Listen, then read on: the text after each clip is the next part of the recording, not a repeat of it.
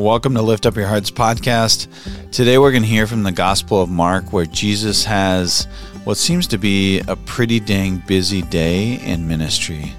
He encounters a lot of people, and a lot of people encounter him. What did it feel like to be one of the disciples watching all this happen? What did it feel like to be one of those people who were healed by Jesus? Today we're going to dive into that. This podcast is meant for everyone, any single person who wants to have a real prayer life, that wants to have a relationship with Jesus. I do it through the scriptures. I do it through a contemplative model that was given to us by St. Ignatius, and we're going to dive into that today. I hope you enjoy. If you like these, or you know anyone who wants to start their prayer life, this is simple. It may not be easy. It may not be whatever. It is simple. It is possible. It can happen. It's real. And it can be profound. And really all you need is a Bible and your imagination. We're going to flex that imagination right away. St. Ignatius asks us to contemplate for just a minute the moment of an Our Father, he says, so maybe 15, 20 seconds. Contemplate how the Lord looks at you with love. Not just humanity, but you. Because he knows you. He knows every hair on your head. Jesus Christ, the Son of the living God, the creator of everything, and most especially today, you, knows you more than you know yourself, more than your best friend, more than your parents, more than anyone. And he loves you, and he gazes upon you. Sometimes we forget that. Sometimes it's easy to forget that. Let's remember that today, and let's contemplate that. How does the Lord look at me with love? Remember, this isn't a time to judge ourselves. This is a time to receive God's love. And we might need to imagine someone we know that has gazed upon us with love, and we've felt it. What did that feel like? What did that embrace look like?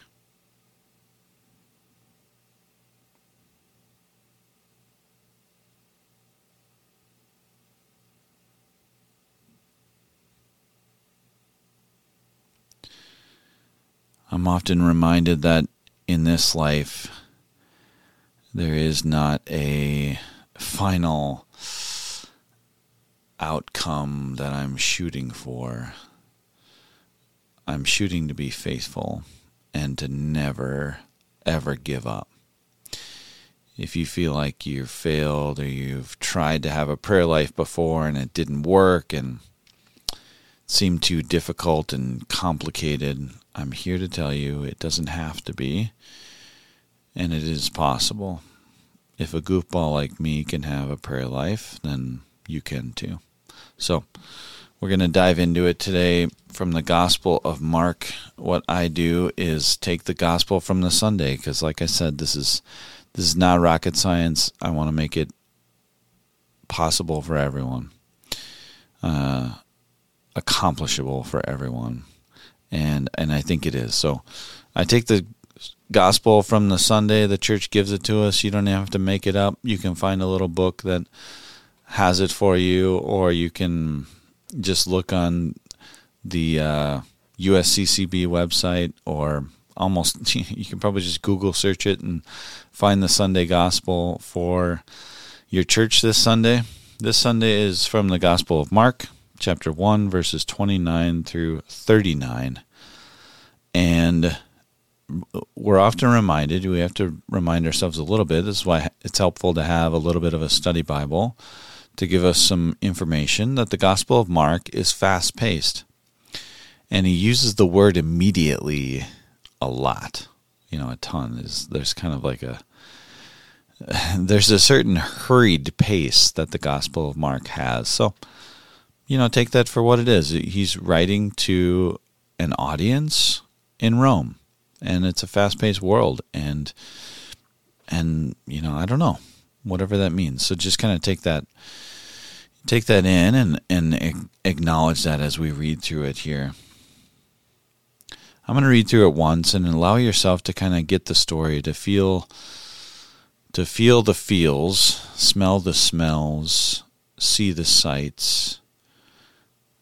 What are people wearing? What do they look like? What's happening? Is there a lot of emotions? Is there none? Are people tired? Energized? You can start to use your own imagination. There's no right or wrong from this, okay? No right or wrong from imagining people being bonkers, emotional or something.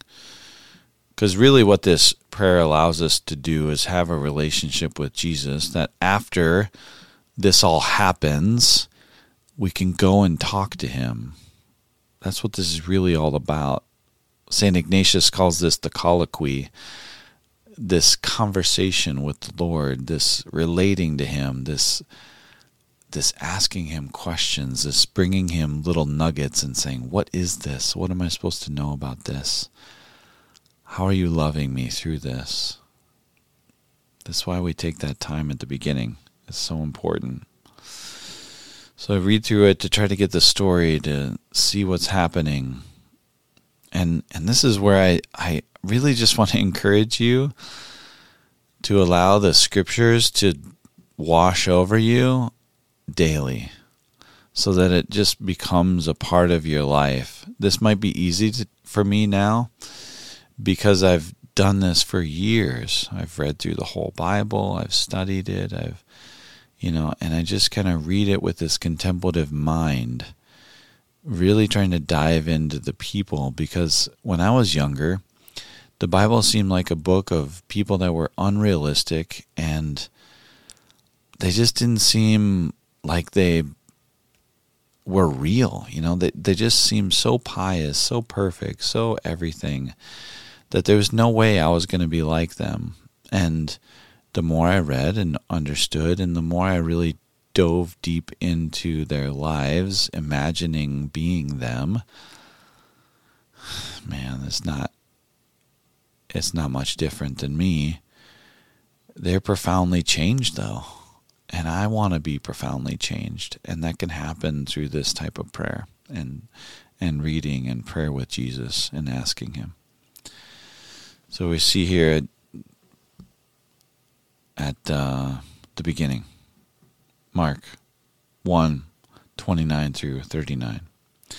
As soon as they left the synagogue, so that immediately phrase, as soon as they left the synagogue, they entered the house of Simon and Andrew with James and John. So Simon and Andrew are living together, brothers, James and John with them as well.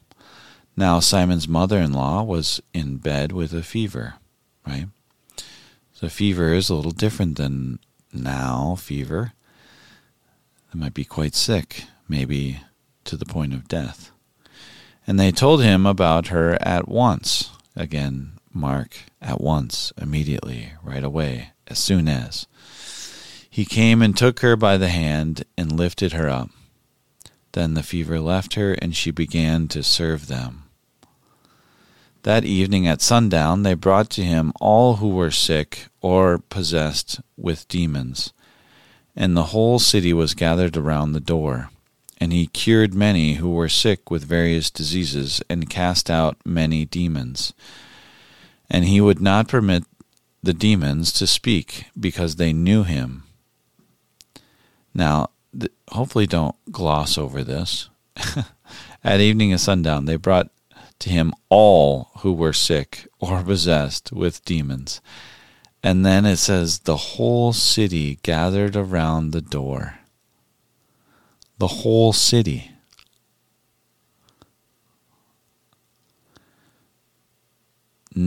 Some to be cured, some to watch. Because this is a spectacle. Sometimes it's really easy, I said this last week as well, it's really easy to gloss over the craziness of the gospel. I mean, this is crazy. The whole city is there, and Jesus is curing. They brought to him all who were sick or possessed by demons. Not just like a dozen or 20. All. And then the whole city gathered at the door. And for me, something that struck out is he cured many who were sick. It doesn't say he cured all. What if you were one of those people that came? I like how it says they brought to him all who were sick. There's a sense of, it doesn't say the people came who were sick and possessed. They brought them. Kind of like the person coming down from the roof. And Jesus says, great is your faith, your faith in your friends, like this story is about the friends' faith too. That they went so above and beyond for their friend. They brought them to Jesus. So it says they brought to him all who were sick and possessed. I can imagine some thinking, now these aren't people thinking, I'm going to go get healed by Jesus. There might have been people thinking, I don't know about this. I don't know this guy. This is the beginning of the ministry here. This isn't like, Jesus isn't well known. And I can imagine plenty of the people thinking, yeah, I don't know about this. Okay. Maybe they've been sick for a long time. Maybe they've given up a lot of hope. And this idea of this guy healing me, whatever. I can imagine that happening pretty easily. So Jesus heals many, not all. I wonder how it felt for those people potentially that got brought and didn't get healed. What did that feel like?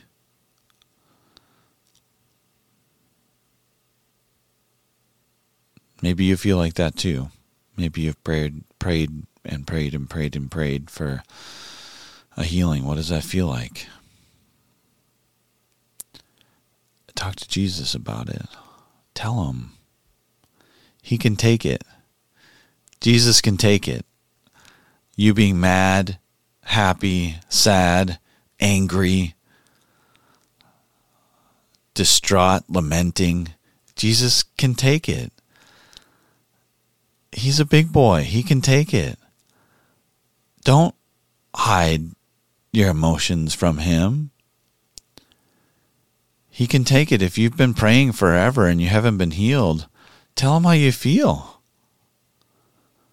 He cares for you. He loves you. Tell him how you feel. Maybe he has an answer. I don't have an answer for you. Maybe he has an answer. I don't know. So after all this happens, as we're trying to get this picture in our head, Jesus leaves the synagogue, goes to the home of Simon and Peter, heals Simon's mother-in-law, and then that evening, the whole town comes to the door. Many of sick or possessed are healed. And then in the morning, and I love this detail, and then in the morning, while it was still very dark, so this is after sundown, and then in the morning before sunrise, he got up and went out to a deserted place, and there he prayed. I could imagine Jesus being exhausted. Immediately after they leave synagogue, he goes to Simon and Andrew's house. I'm guessing maybe they wanted to rest. Maybe he wanted to rest. I don't know.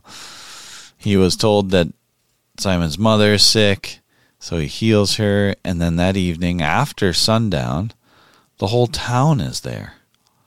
The whole town. And then I could imagine Jesus thinking, my only time to pray is going to be before everyone wakes up. For me, that really strikes true. It just strikes home that I'm fooling myself if I think that in the evening or the middle of the day when everything is incredibly busy, I'm going to get my prayer time in. You know, let's be honest. I'm not going to get it in. There's going to be too many things that pile up, and then I'm going to be tired. It's a good reminder for me, at least. And Simon and his companions hunted for him. When they found him, they said to him, "Everyone is searching for you." You ever feel like that as a parent? You're hiding from your kids because they're searching for you. They won't let you go for 4 seconds. Jesus gets up very early in the morning to go pray so he can have this time. He answered, "Let us go on to the neighboring towns so that I may proclaim the message there also, for that is what I came out to do."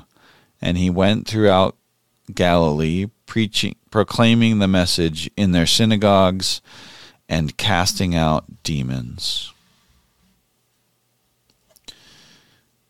So my prayers this week are entering into some of the characters in this story, maybe some of the people who were brought there to be healed. What does that feel like to be embraced by Jesus and to be healed? What did he say to you? What does he ask you today? Did he say anything in particular? You can use our imagination for this. It's not written in the gospel. It just says the whole town comes out and many are healed. What does it feel like to you when he takes your hand and asks you what you would like to be healed from or what you need prayers for? What's your answer? What do you want to say to him? What do you want to ask of him? Again, Jesus can take it. And what does it feel like? Are you healed? Do you feel that sense in your heart? Do you feel that reality maybe? What does it feel like if it's not healed? What do you want to say to Jesus about that? What is it like to be one of the disciples? Busy day, come back to your house. Maybe you were even anticipating some rest. And you have a full day of serving people. There's no indication that Jesus received any respite or relaxation or a cold one while this was all happening. The whole town's there. He's on. And what does he do because of that? Because of that draining.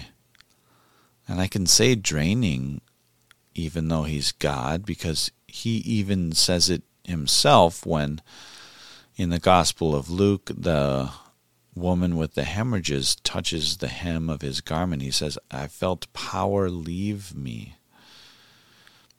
Sounds like a draining to me. Sure, maybe he has endless power. I don't know how that feels to him. I'm sure he's exhausted. And then he knows in the morning everyone's going to be looking for him. So what does he do? He doesn't sleep in and delay it endlessly. He gets up in the very dark of the morning. Maybe we're not ready to do that same thing and we just ask him why. Jesus, why did you do that? Do you want me to do that? Why did you do that? And just ask him. Talk to him about it. He loves you so much. Don't be afraid to ask him what might seem silly even. This is a moment to take what's happening in the scripture and allow it to move us and inspire us so that we can talk to Jesus about it. That's the whole point of this whole thing. The whole point of using this as, our material is so that we have the real life of him who set us free from our sins so that we can enter into this story both to make the people and everything feel real to us, but also that we can have a real conversation with him, because this isn't a fairy tale. I'm not having a conversation with a unicorn or some other made-up character. I'm having a relationship with my Creator who loves me, who knows everything about me, every wonderful and imperfect thing about me. And he loves me. So I can have a real conversation with him and he can take it. And even if I have some difficult things to say and get off my chest and I'm having a hard time, I can talk to him about that. And I can ask him for healing. And there's healing in asking for healing as well. There's lots of it. Maybe we'll talk about that some other time. If you found this podcast to be helpful, share it with others. I really hope it allows you to have a real prayer life. And maybe someday you don't even need this podcast. You can just do this on your own and you just want to share it with 20 other people that you think might benefit from it. So please pray for me. Know that I'm praying for you. I love you. I'll see you maybe later this week. Again, I promised that last week, but it just got a little too busy.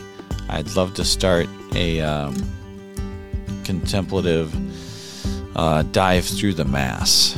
Father Timothy Gallagher has a wonderful book, Praying Through the Mass, and he's got some wonderful steps, and I'm going to go through that. If not, I'll definitely start it before Lent. I really want to get through that so we can enter into this season of extra prayer and entering into this Eucharistic miracle and mystery and sacrament that is offered to us every day. So please pray for me. Know that I'm praying for you. God bless. Bye-bye.